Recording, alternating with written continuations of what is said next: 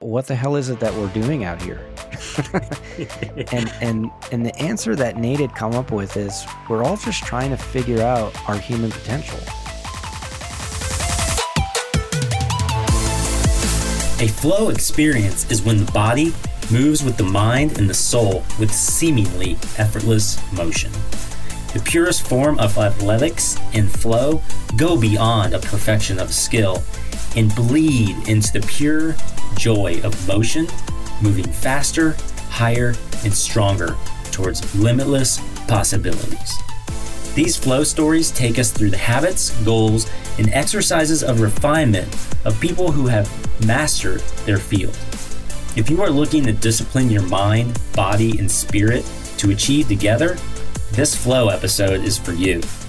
When the opportunity comes for you to be at your best, you will have learned to be ready to find your limit, bust through, and find your flow into a life that has meaning. All right, everybody, welcome back to Life Alive Podcast. This is our second episode of the year, and today I am pumped. I've got John Lacroix on the line, and he is the race director of the Human Potential Running Series, and it is Colorado's largest running series. Welcome to the podcast, John. Thanks for having me, Ryan. You're welcome. I love what I've experienced so far with you guys in your running community, but I'm really excited to dip in today and learn more about how you started it, why you started it, and what drove you to start it. So can you give us a little background about yourself and then lead us up to the point where what drove you to start this series? Yeah, sure. I'd love to. Thanks. And again, thanks for having me. And I'm really looking forward to this conversation and I hope that it can continue beyond what we discussed here today.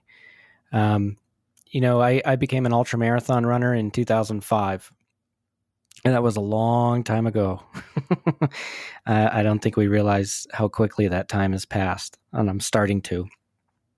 But when I first became an ultramarathon runner, I had some challenges at the time in getting information about the sport. There really wasn't a social media presence out there. Everything was held on like an email listserv. And it was so niche. There was maybe 30,000 ultra finishers in the country in the first year that I ran, 2005. Now there's... How old were you then? I was 23.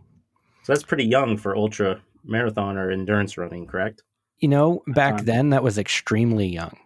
I see a lot more 20 and 30 somethings nowadays.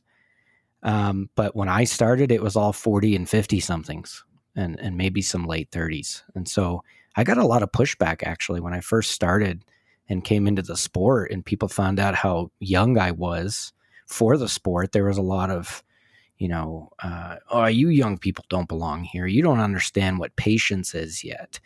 This is something that people actually said to me.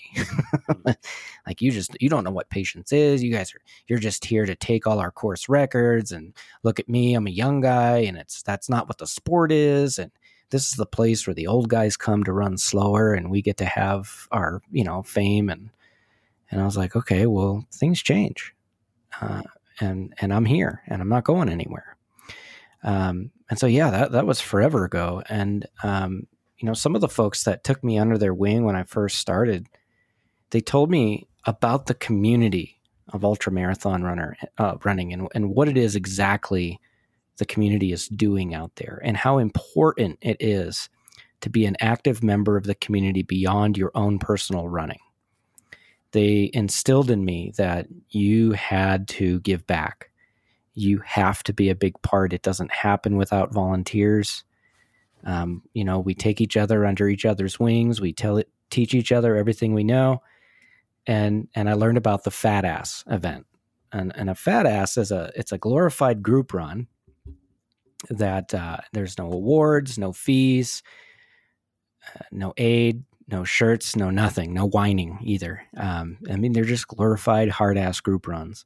And so the first time I ever ran an ultra distance was actually in a Fat-Ass run that I organized up in New Hampshire's White Mountains.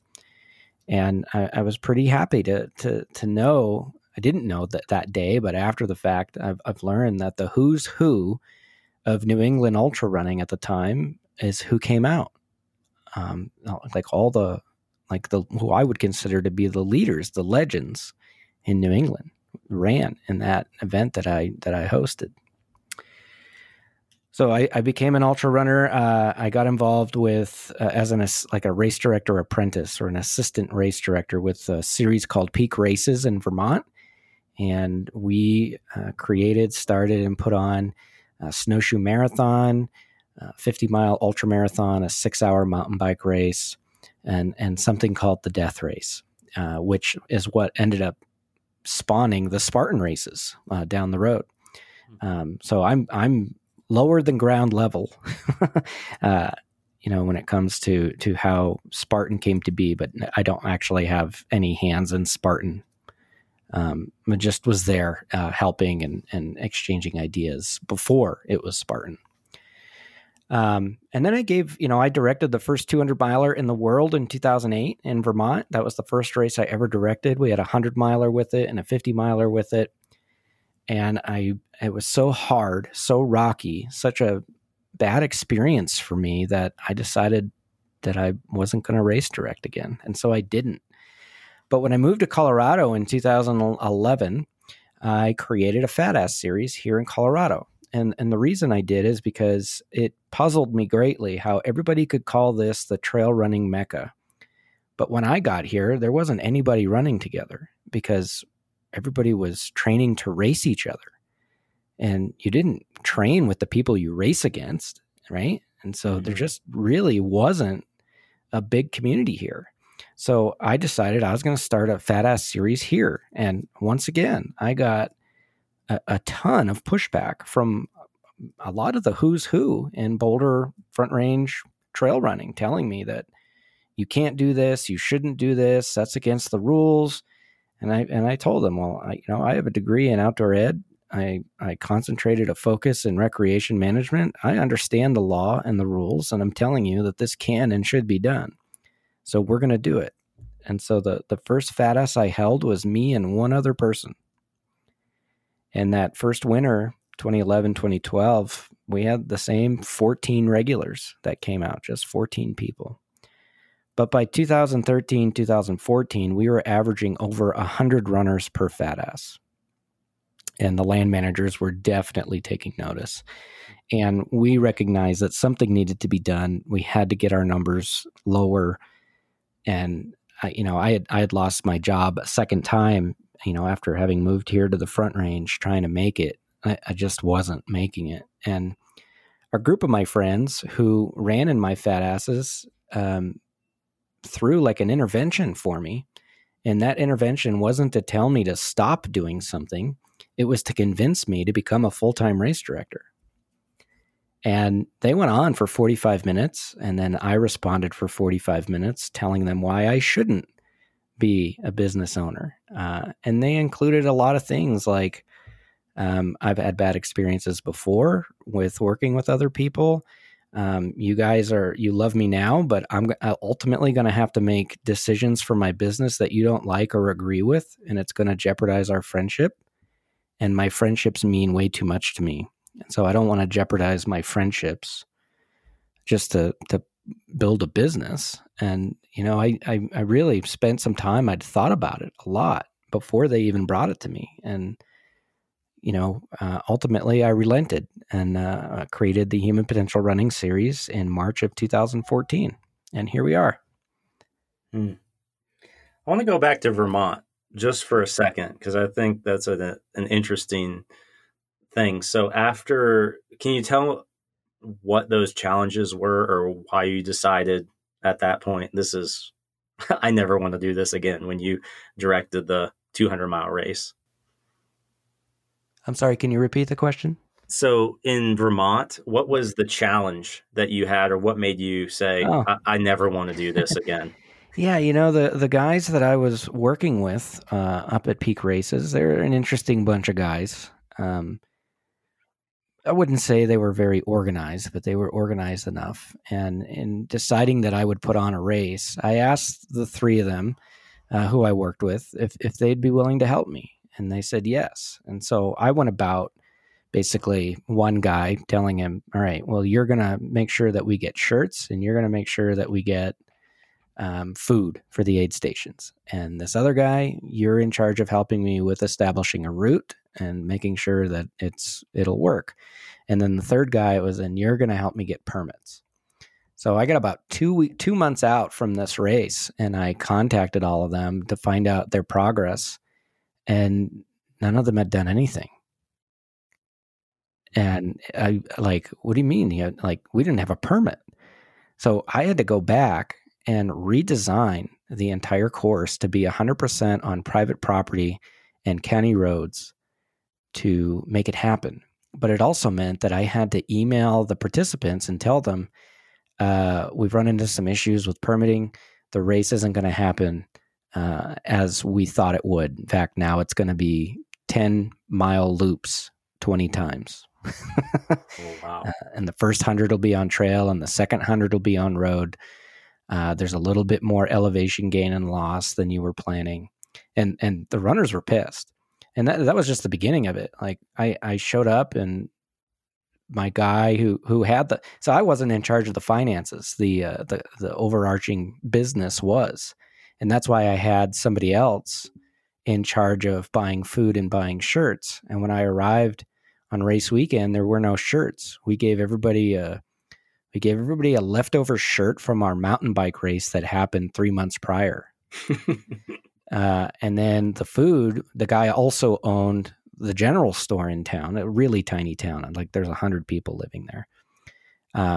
So our aid station was pretty much everything that was about to expire in the deli at the general store. And we made a cauldron, like we filled a cauldron and made a miscellaneous stew out of it. And of course, caffeine-free Diet Coke. And just, it was an absolute train wreck. And the guys that I counted on who told me that they were going to help, they really knew what to do and how to do it in ways that I just didn't yet. They totally dropped the ball on, and they didn't care. So, I mean, they didn't even help me find volunteers. I had to make phone calls to my best friends that lived 3-4 hours away and asked them to drop everything to come to Vermont and man aid stations for me. And they did. And this isn't just me, passing the buck. It's such an uncomfortable story. The long and short of it is just, it was a shit show, man. And I tried my best to lead, and I wasn't a good leader on it. And it was a huge learning experience about reliability, dependability, friendship, and business. Sure. And I'll never forget the lessons I learned in that first experience. But we did it. Which is the most important part. And you pulled it off. Yeah. It actually did. It actually went. Yes, sir. So let's fast forward back to this intervention for the greater good, really, for you to, these people that care about you, and the people that want to see you succeed. Probably the most in that room there were trying to convince you or to influence you to start HPRS. So what drove you? What in your heart cracked? What happened there that you said, okay, I'm going to do it? I moved to Colorado. Yeah, I moved to Colorado because this is where I wanted to have a family and raise my kids, and I wanted to live my best life here, not in New Hampshire, not in the Northeast. And a decade later, I can tell you, I feel more at home in Colorado than I ever have in the Northeast. Like, this place is for me. But as with anybody who moves here, you got to find a way to make it. And it's not always easy at first. This is an expensive place to live.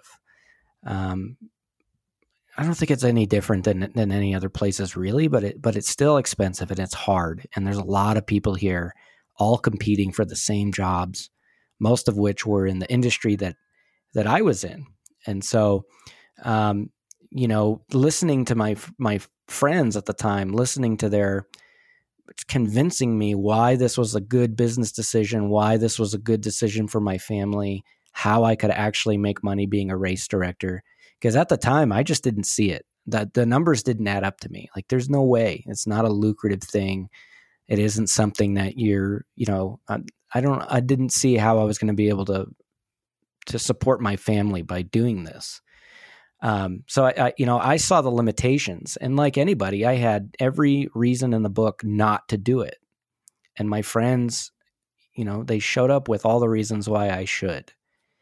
And, I really listened to them, and they listened to me. And at the end of the conversation, it was really, I looked at my wife at the time and it's like, hey, like, if I'm going to do this, I mean, this is going to take a lot of time and energy, and it's more time and energy away from us. And so I'm only going to do it so long as you're comfortable in knowing that, what is required of owning this business and running a business. And she said she did, and she supported me. And so the next day I had an LLC and I was off and running. And really, I didn't have a choice, because I couldn't find, like, dude, I had applied to over 200 jobs and I had 10 interviews, and just nothing was panning out. And it was just, I had no choice. I just bought a house. I had a newborn. I had to make something work. Failure was not an option. But at the same time, this was about, the same time that, Lifetime Fitness had purchased the Leadville Race Series in 2009, 2010. And by 2013, they'd pretty much run the tradition of Leadville into the ground. They put on a subpar event in 2013, and I was one of the many people who were outraged by what this corporate entity had turned that historic event into, and I still am. And so a lot of people, as I was outspoken and telling people, this is not ultra running, this is not who we are, this is not how we do it. And people were like, if you don't like it, start your own. Show us how to do it. And so, okay. So you did. Okay. So there I was, creating the race series literally just over the other side of the ridge from Leadville. I'm in, my first, I guess my third, fourth, and fifth race that I created was it's in Fairplay. And so there I was, competing directly with Leadville, providing the exact opposite of what they were providing. And that was so important to me, especially here in Colorado, to get as many people as I could, as possibly see that this is not a sport for corporations. This is not a sport where we make a buck. It's not a quick money grab. It's not a steal. It's more than that. This sport is a community, and we need to protect that at all costs. And so I created HPRS at first to really push against that corporate movement. So the contrast there was, I heard you mention earlier, it was there were so much competition and so much racing going on, and what you really knew ultra to be, and really what my only experience has been thus far, is that it's all about the community, and that aspect really wasn't being represented. Yeah. It was the first time that a major race was sold to a corporation, and we suspect that it was a $2 million deal. Wow, what a game changer. And now all of a sudden it's like every Tom, Dick, and Harry wants to be a race director because they see an opportunity to make money. Oh, I can build a race. It'll be awesome. And then 20 years later, I'll sell it for $1 million. And it's just, but that's not always how it works. Not at all. But yeah, the focus, what I knew and understood of ultra running and what made me fall in love with it is that community is paramount. You support each other. If you're not running this month's race, you're volunteering at it. And if you're not volunteering, you better be crewing or pacing somebody. And so no matter what race you went to, you saw the same people every month. And it was like a family reunion. And there was no special award or special buckle for first, second, or third. Everybody got the same buckle from first to last. Some hundreds, they had, a silver buckle if you did sub 24 and a pewter buckle if you did over 24 hours.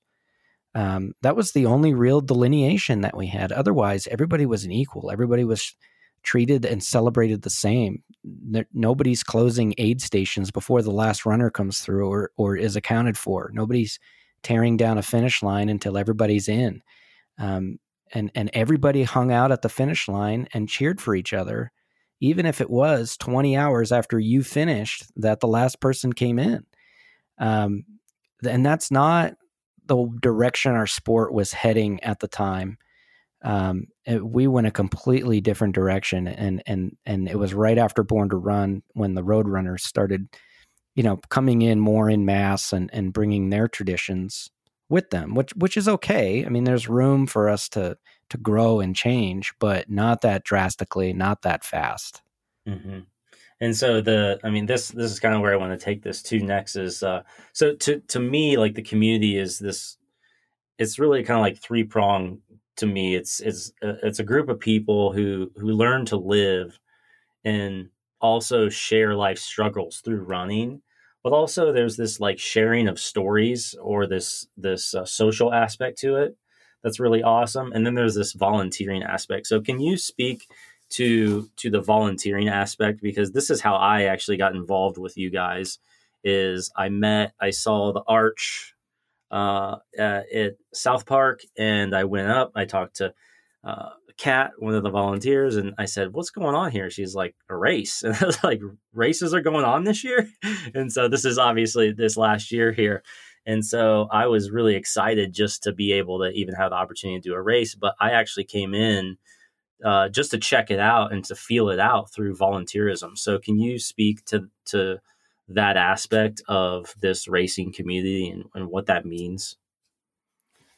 Yeah, and I'll touch on your comment that no races were happening last year. That that became my biggest pet peeve of 2020 when somebody would post online, well, since all races are canceled, I decided to do this instead. And every time I was like, not all races are canceled.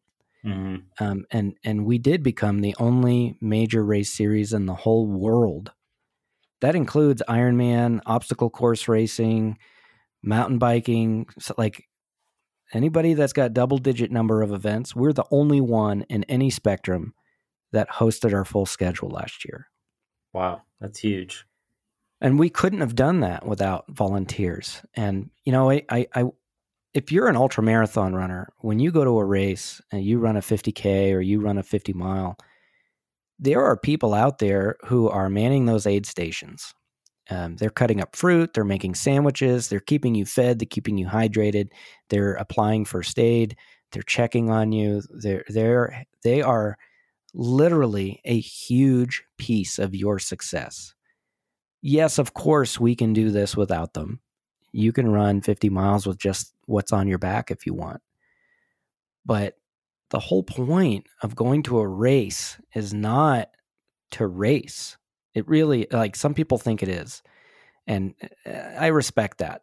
But I don't think, there's a reason the Western States 100 calls itself the Western States 100-mile endurance run. They don't call it the 100-mile endurance race. It's a run, and these are events. And these people have given a day to you to help you with your goals.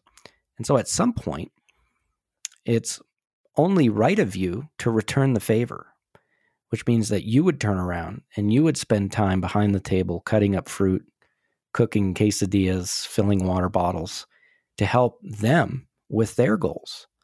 And that is how I understood that this sport always worked. You run some, you help it some. There's something to be done. There's always something to do. And if you can if you have the time to race, you have the time to volunteer. If you have the time to train, you have the time to volunteer. That it's really that simple. Right. I remember you mentioning a survey that was put out. It was, is it ATRA is the organization? Yes. And 30% of people said they didn't have time to volunteer, but they have time to run. Yeah. They're always curious to me. And we've long known that running, long distance running especially, and ultramarathon running are selfish endeavors. Mm-hmm. But at some point, you do need to be selfless. And I also speak to that for myself as just being involved in the race. The first race that I volunteered at this last year was Sangre. And I ended up being like the shorter to cook. And I'm like, I don't know what I'm doing, but they need me. And I'm just gonna step up and figure it out. And like we were kind of talking about in our pre-discussion, that I was really intimidated. Like, and I'm saying this for my listeners, for anyone that uh, is interested in ultra racing or is wants to test themselves out at these endurance events, is that it's so cool because you can warm up to it just by going and volunteering. And I have to say that I'm I'm so glad to see the people, and I'm always just so full of gratitude and happiness when I come up to an aid station, because you're absolutely right. Those are the people that, there's nothing more valuable than time. And they gave me their time that day to show up and to basically feed me and keep me well fed and make sure that I'm hydrating, and also encourage me too. I just couldn't tell you how many times I just heard the other volunteers I was with just like encouraging runners. And if they sat down, it's like, hey, what's going on? Can we get you? And it was just awesome because we're all out there to struggle. We may be out there to overcome something through struggle and just become better people, right? Mm-hmm. And I think that it's just a big testament to how you run your races. Now that I've seen both sides of that, is that I really feel like you have this unremitting willingness to shoulder whatever responsibility you have to. And I know that's like a lot. So one, I just want to thank you, but also, can you speak to that side of like really the organization of one of these events? Because you do have some unique experience in knowing the laws and knowing how permitting works. And how do you assess the risk versus like what people's maybe perceived risk is out there being a race Wow, director? that's a big question. Bite off a little, a Yeah, little chunk of it for us, just to give it's us an okay. idea. And while I'm thinking of my answer there, just back to volunteering briefly, we're pretty generous at HPRS. If you come and volunteer with us, you earn $10 an hour in race credits for time served, and there are certain tasks that'll earn you $20 an hour, and certain times, like if you do an overnight shift, you'll get $20 an hour. You could come and volunteer at an entire race with us, and then you could earn enough credits for 2 free races. And so it really does promote that idea of you're running some, you're volunteering at some, but that's just how we're trying to build community. In in terms of the logistics of putting on a race, every race is different. Like Stories Ultra is our next race coming up beginning of February. We put it on at a state park. That's it. We have one land manager. It's the state park. So we build a relationship with them at that one state park and their land managers and whoever's in charge of events there. And you find out what hoops you have to jump through, and you jump through them. And that's just to get a permit. And one of those things is, we have to have an emergency action plan. We call it an EAP. And basically it's an in-depth risk management plan that speaks directly towards what's going to happen if an emergency takes place, right? And there are very few race directors out there that even know how to make one of those plans really and thoroughly, so that if anybody gets sued, your ass is covered with a black and white plan. Well, this is our plan and we followed it. And it's a part of our permit, and you read it beforehand, you approved it. So, it's just all about covering yourself from liability. But And it's also for the runners, because then, I'm at ease knowing one of my wife's, I guess safety fears is that, I'm going to be out there alone and something's going to happen to me. And so she's more at ease to know that there's a plan. You can't always account for anything that's going to happen, everything that's going to happen out there. But like if I'm going to run 50 or 100 miles, it makes me feel good that somebody's got my back. Why I might not be thinking about anything else other than putting one foot in front of the other. Right. Yeah. And twice in the last 2 years, we've had to implement the EAP and put it to use. And you make that plan hoping you never have to use it. Sure. Is that because people got lost, or if were there injuries? What can happen out there? We had a runner get lost down in Arkansas 2 years ago. And then last year we had a 200-mile runner at Sangre de Cristo who hadn't checked in or texted his family rather, or checked into the start-finish line in the time that they suspected that he would. And so the family had an emergency, but in black and white, we just weren't there yet. Mm-hmm. And the plan that we had in place is actually how we found him and figured out where he was sure. A sweeper came upon him. And that's what that's designed for, is they're not just taking ribbons down. That person is, if they find a runner or anybody, they get a hold of us. And so, you know, there's people out there who believe that our plan should be, you know, this way, but they're not race directors. Mm-hmm. And they're not even ultra runners. And so, you know, I think that gives me a leg up. It's not just the degrees that I've obtained prior to getting into this full time and my very vast and personal experiences in race direction. It's also my experience as a runner and having run ultra marathons for 16 years. I've run 200 miles. I've run 23 100-mile races, or some ridiculous number like that. Like there's very little I haven't seen from the runner side. And it's my understanding of what actually happens out there that allows me to create concrete plans that we can follow safely. Yeah. I want to switch gears a little bit. Sure. And I want to know, I think that you dare people to discover their potential through HPRS. It's not like there's aspects about it that are so unique, and I wish I could put into words succinctly here, but can you tell us why you named it Human Potential first? Yeah, when I lived in New Hampshire, I used to run with my best friend ever. His name is Nate Sannel, and he's a business owner and a really smart dude. Very insightful. Some of the best conversations I've ever had in my life were with Nate. And there was one summer in particular, as we were training for the Vermont 100 together, we talked a lot about what the hell is it that we're doing out here? and the answer that Nate had come up with is, we're all just trying to figure out our human potential. We're just trying to figure out what is possible. What can we do? And man, I really took that to heart in a way that he never intended. It became the focus of my undergrad at UNH. All of my, my purpose behind getting a degree in outdoor education was because I want to help people realize their potential as human beings. And that's not just physically, it's emotionally, it's mentally, it's, there's many aspects to life beyond just, can I lift a car over my head, right? Mm-hmm. So yeah, like over time, over the years, everything that I do and have done, I always come back to this concept of human potential. And when I first moved out here, my Fat Ass series was called the Team Sherpa Winter Series. And I had a runner that came over from Grand Junction. He drove all the way over here to run with us.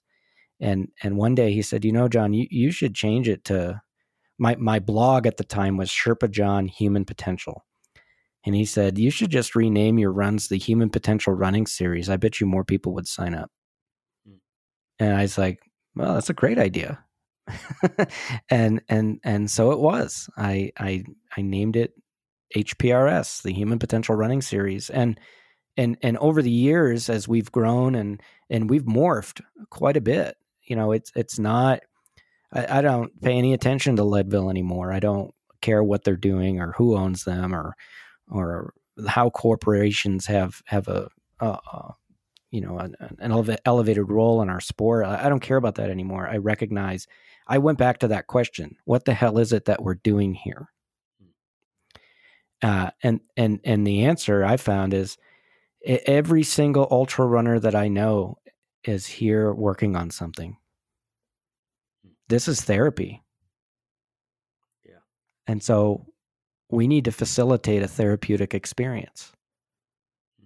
And that is how you find your human potential. That's how Outward Bound works. It's how Knowles works, right?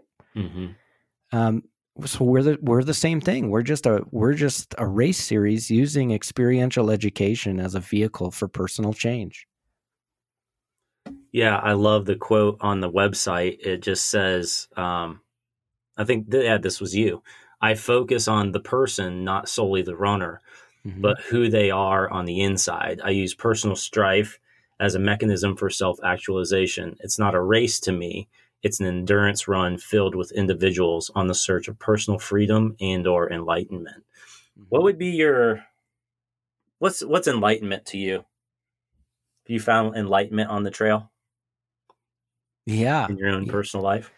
Yeah, Can you tell I us think something that you I give us think an example? I think enlightenment comes down to self-awareness. That's what enlightenment is to me. Like, for you to be enlightened, I think what that really means is that you've figured out how to illuminate who you are. And so I think through these big endeavors, like when I ran 200 miles, I ran for 5 days.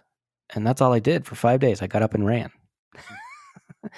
And I was alone on the eastern plains of Colorado, just working my way from the lowest point in the state towards the highest point in the state.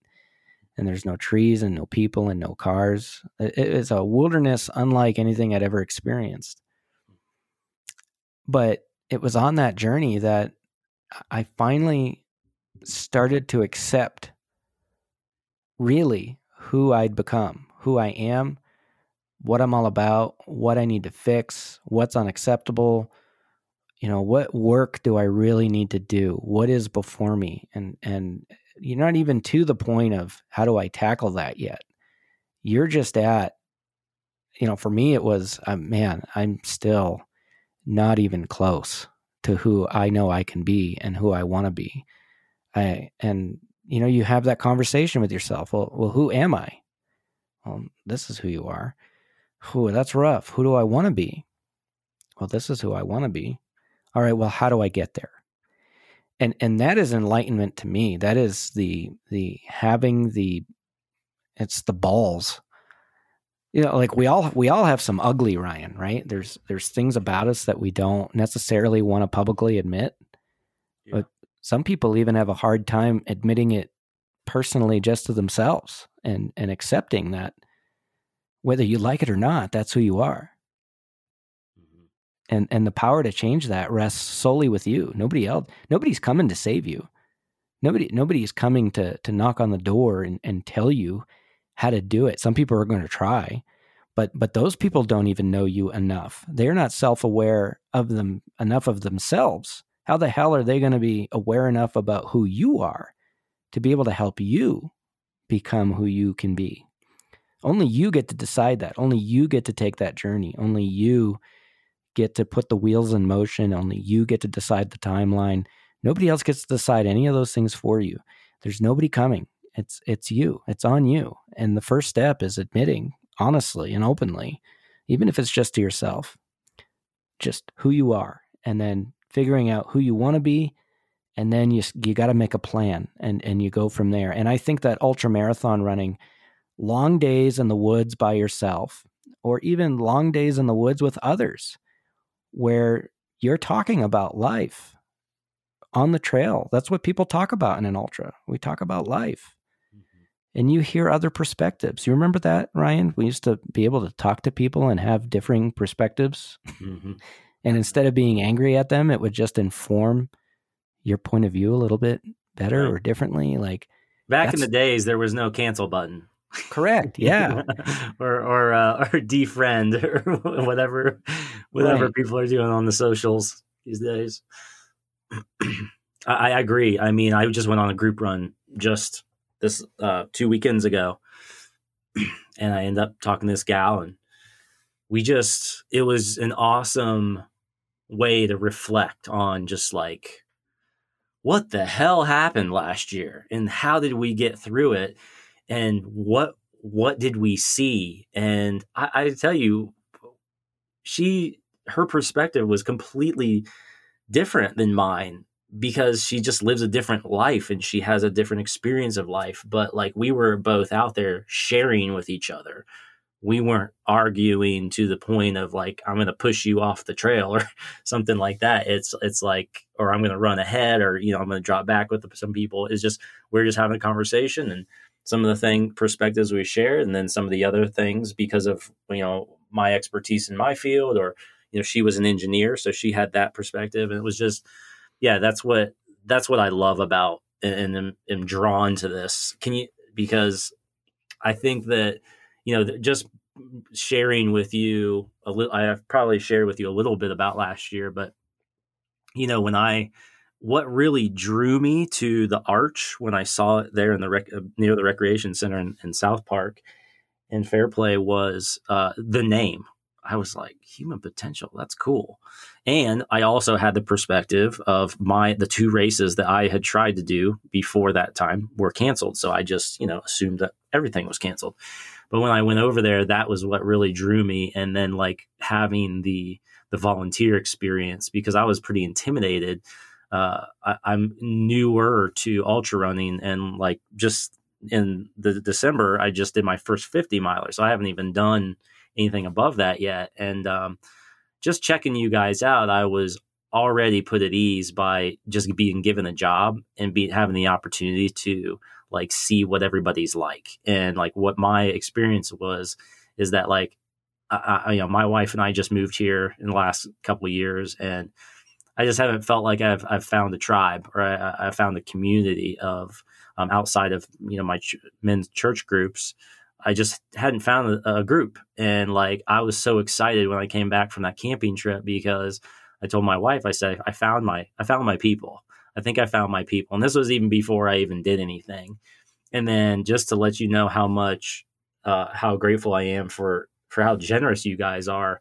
Like, we're starting a business, we newlyweds, like you said earlier, it's very expensive to live out here. And I was bummed out because something that came up in conversations with my wife and I was, she's like, you can't spend money on that right now. Like, it's just like, it's a lot, to travel to a race and to get a hotel if you're going far. And I said, I totally agree. And so like a lot of the time I was just running by myself, and I missed my friends back in Georgia, running with them. And so when I volunteered, and then on top of it, I realized that I could like qualify to run races. That was like a dream come true for me this last year.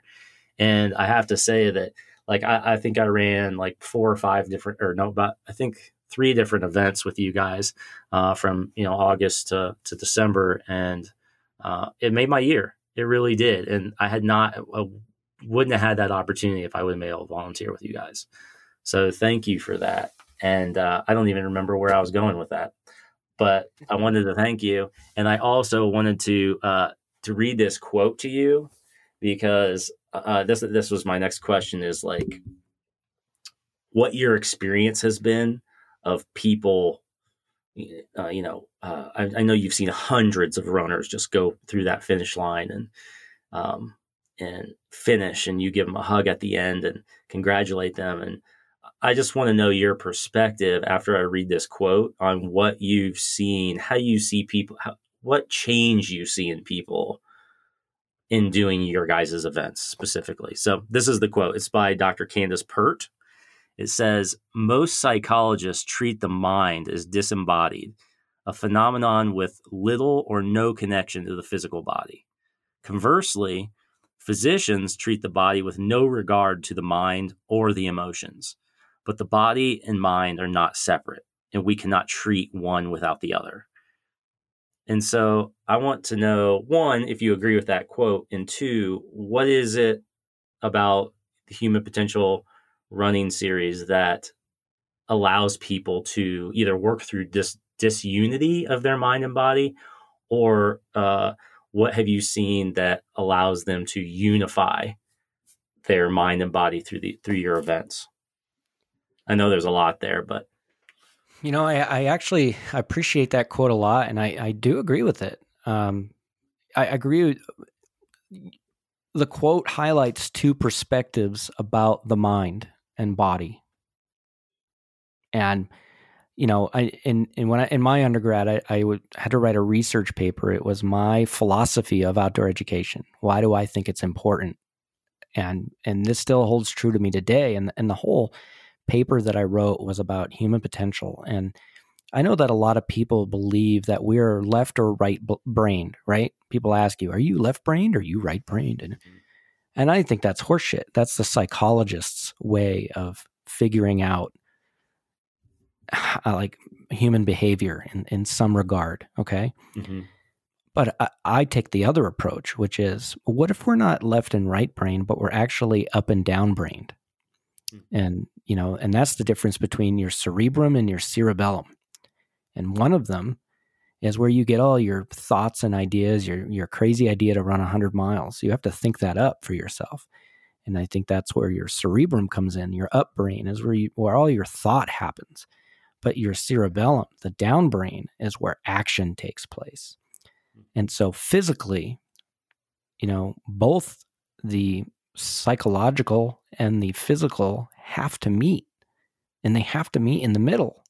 And the middle is the middle in between your two ears. Mm-hmm. And I think that's what makes ultra running so unique, is that it's an opportunity for people to come out and exercise what's between their ears. And so anybody who's run an ultra, people ask us all the time, what do you think about while you're out there? Like, do you listen to music? And I can't listen to music. It drives me nuts on the trail. The time on the trail is for me. That's for my psychology. I think about life, where I've been, where am I heading? Who do I want to journey with? Who are these people around me journeying right now? What can they provide me? What gifts can they give me on this adventure that I'm on? There's something to take away from everyone and everything out here. And physically, it's your opportunity to be a superhero. Most people would argue that we're not meant to run such long distances. And yeah, maybe we are, maybe we aren't. But at the end of the day, you've got to think about how to get your machine to work to get you to that finish line. And so you actually are working in concert between the physical and the psychological to attain the finish line. You can't just, I see it all the time. You're mentioning the finish line. Yeah. I see people who show up to an ultra who think that it's entirely a physical endeavor and they're just there to crush it. And they're the people that suffer the most. They're the people that are the unhappiest at the finish line. They're the people who got slapped by something they didn't expect, like a technical trail or too many hills, or the amount of time they're going to spend walking. They only appreciate the physical, but it's the individuals who appreciate the psychological and know just how much running an ultra is done with your brain, that they truly feel accomplished regardless of the time on the clock when they get to the finish line, irregardless of what all went on out there, good or bad. They're just happy to be done, and they did good work on themselves. And that is why when people cross the finish line, I give them a hug and I tell them, I hope you did good work on yourself today. Because I know that in order to get there, you had to. And those runners who only see the physical challenge and they're bull rushing it and they're unhappy at the finish line, I don't normally say to them, I hope you did good work on yourself out there today, because I know that they probably didn't. I think that they're just bushed because, man, they just they just wreck themselves and they just don't get it yet. And for them, I may say something like, I hope you'll join us again and continue to explore within. Have you seen change in people from that like physical crush that I'm going to race everybody and it's about me finishing the best time I can get, to like the trails that's like changing them because their mind and their upper mind and their lower mind are starting to talk, and they start to realize it's really just two sides of the same coin? Yes, I have, there's some people that. Does anything come to mind? Any story or anything? There's one kid, his name is Anthony Kunkel. And he's one of the top ultra runners in the country now. But when he came into the sport years ago, it was during my Fat Ass series. And we did the Highline Canal end to end. It's in Denver. It's the longest urban recreational trail in America. It's 70 miles end to end. And there's zero elevation. It's mostly flat. So we had a fat ass on it, but this kid showed up. He's going to win it. He's going to win the race. He's going to crush it. And the kid went out there and got lost. And he got lost because he wasn't paying attention. He got lost because he didn't read any of the pre-run information. He got lost because he thought it was a race, when the reality is there wasn't anybody racing against him. And he had such a horrible experience that he wondered if he would continue to be an ultramarathon. And I was so pissed at him, I told him to never come back again, and he hasn't. Mostly because it harkened back to the day when I started and realized, that old saying again, you're too young to understand patience. And he really was.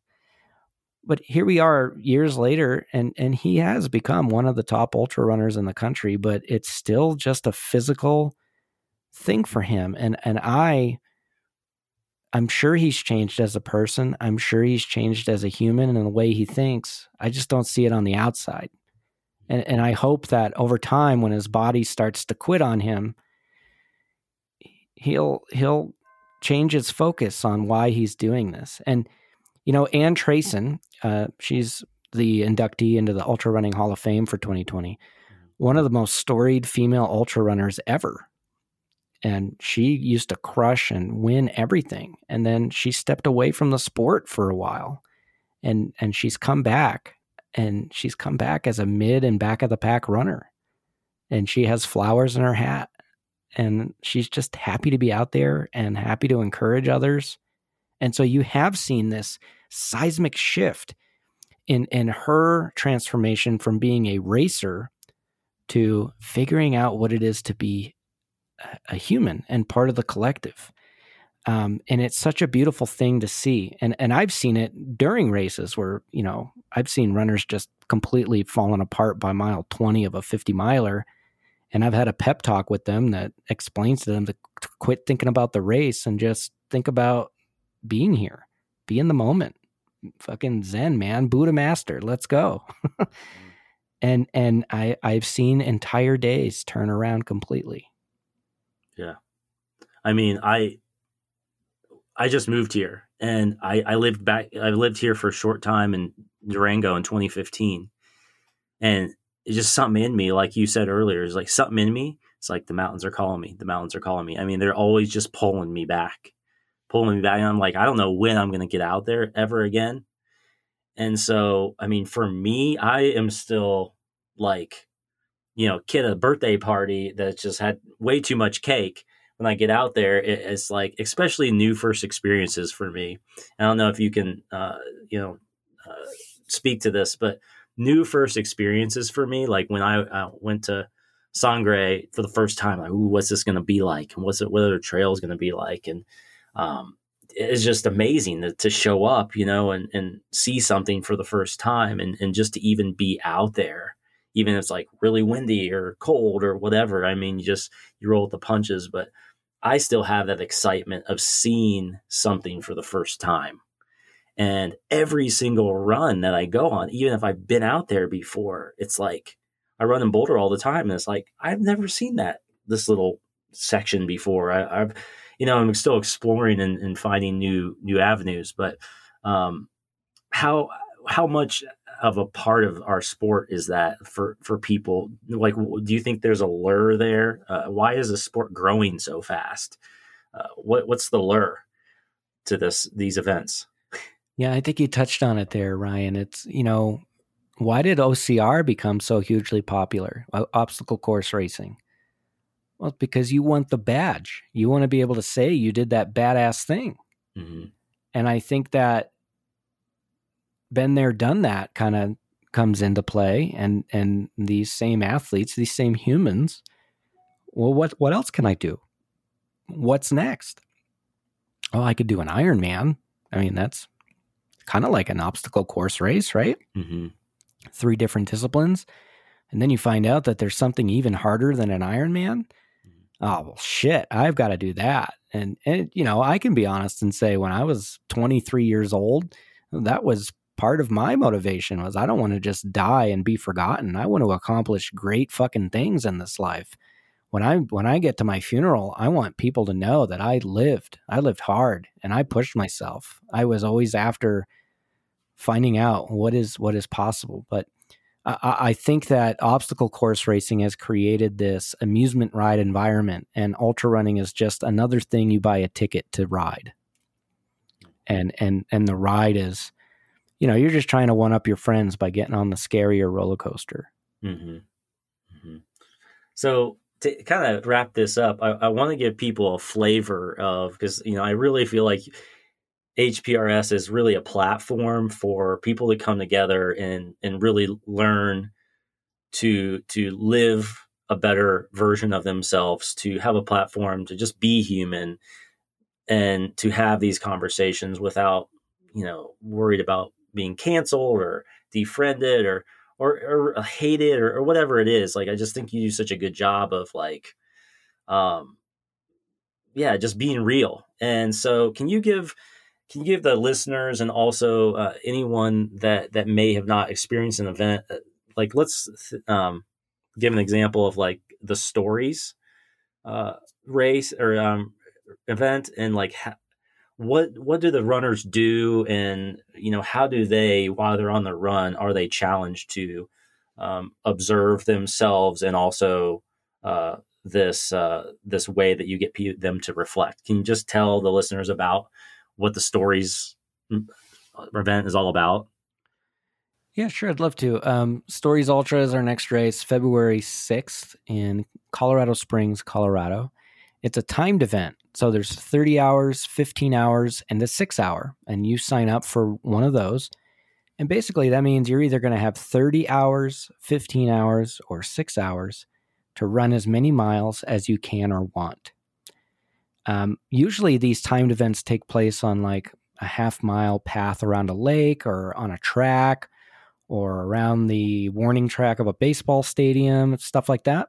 Mm-hmm. But this one's unique because we have multiple colored loops, and they're red, green, blue, and purple.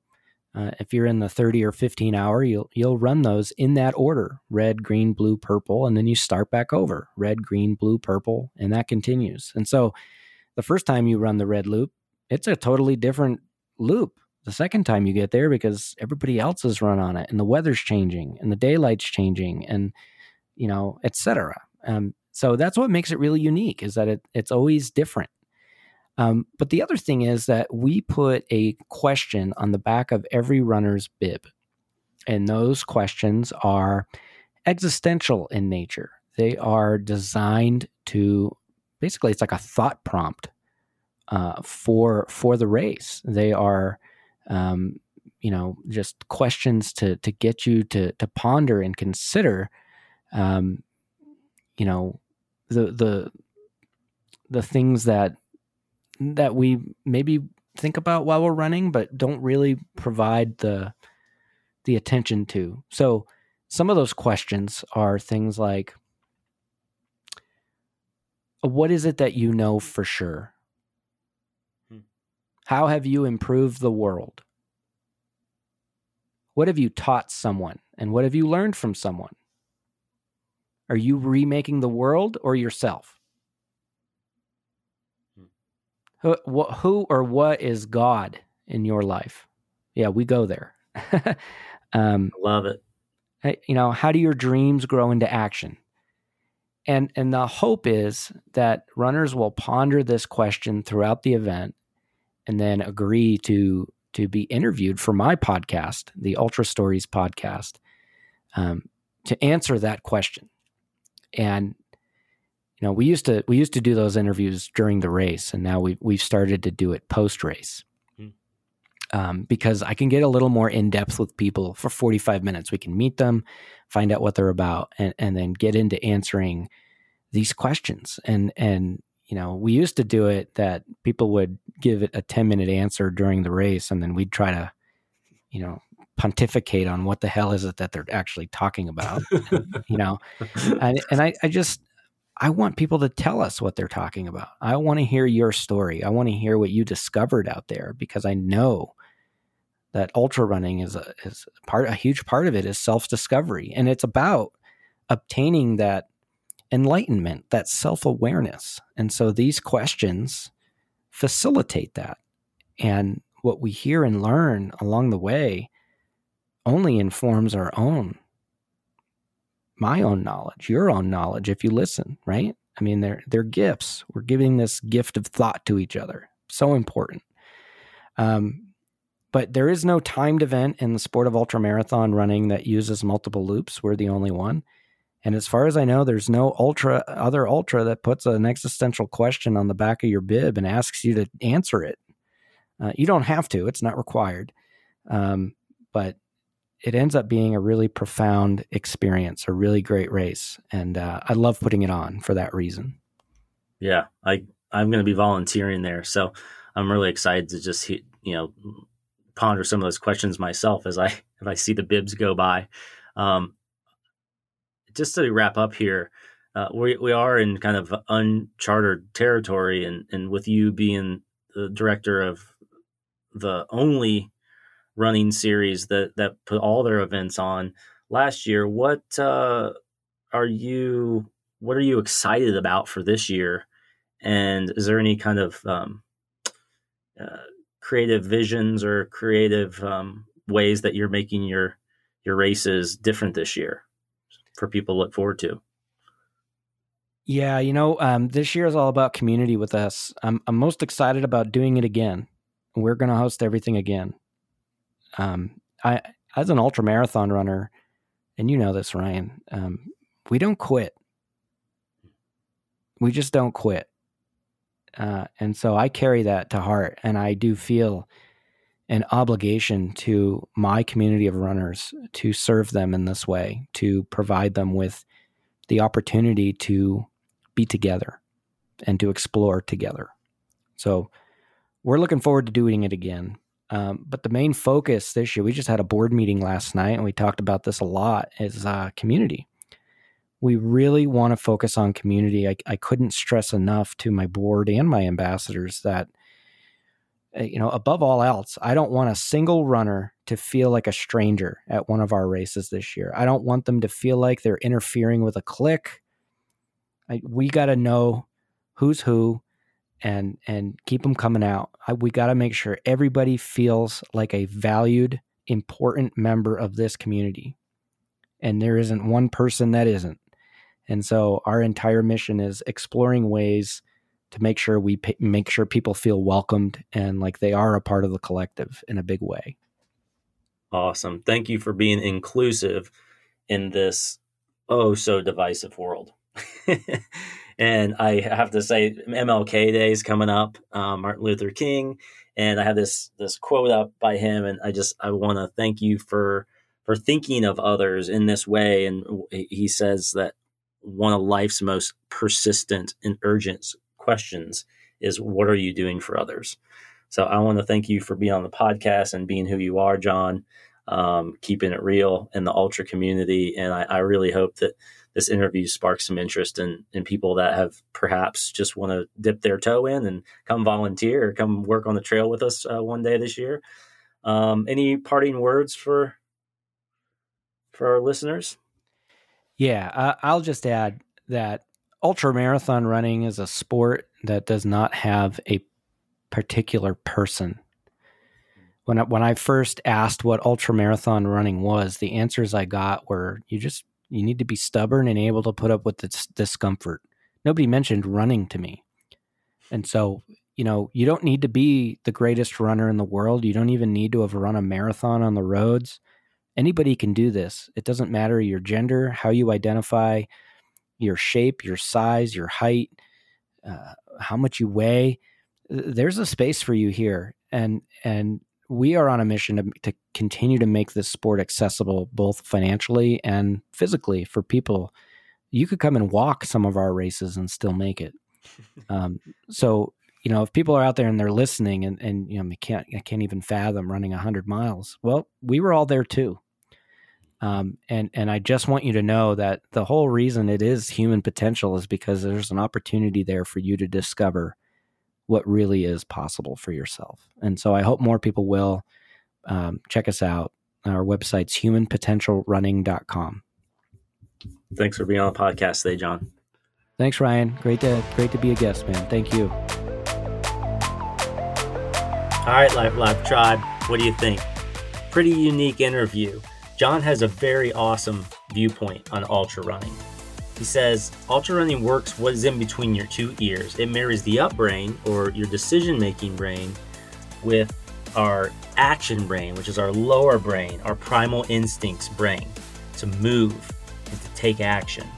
He says when people ask him, what are you doing out there for 50, 100 miles running? And he says, the trail is for me. That's my psychology.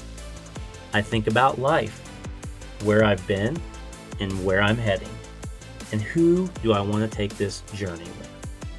See, we all have ways to reflect, but if you want to reflect, work that brain in between your ears, and feel like a superhero all in one day, you're just going to have to find out by coming and running with us.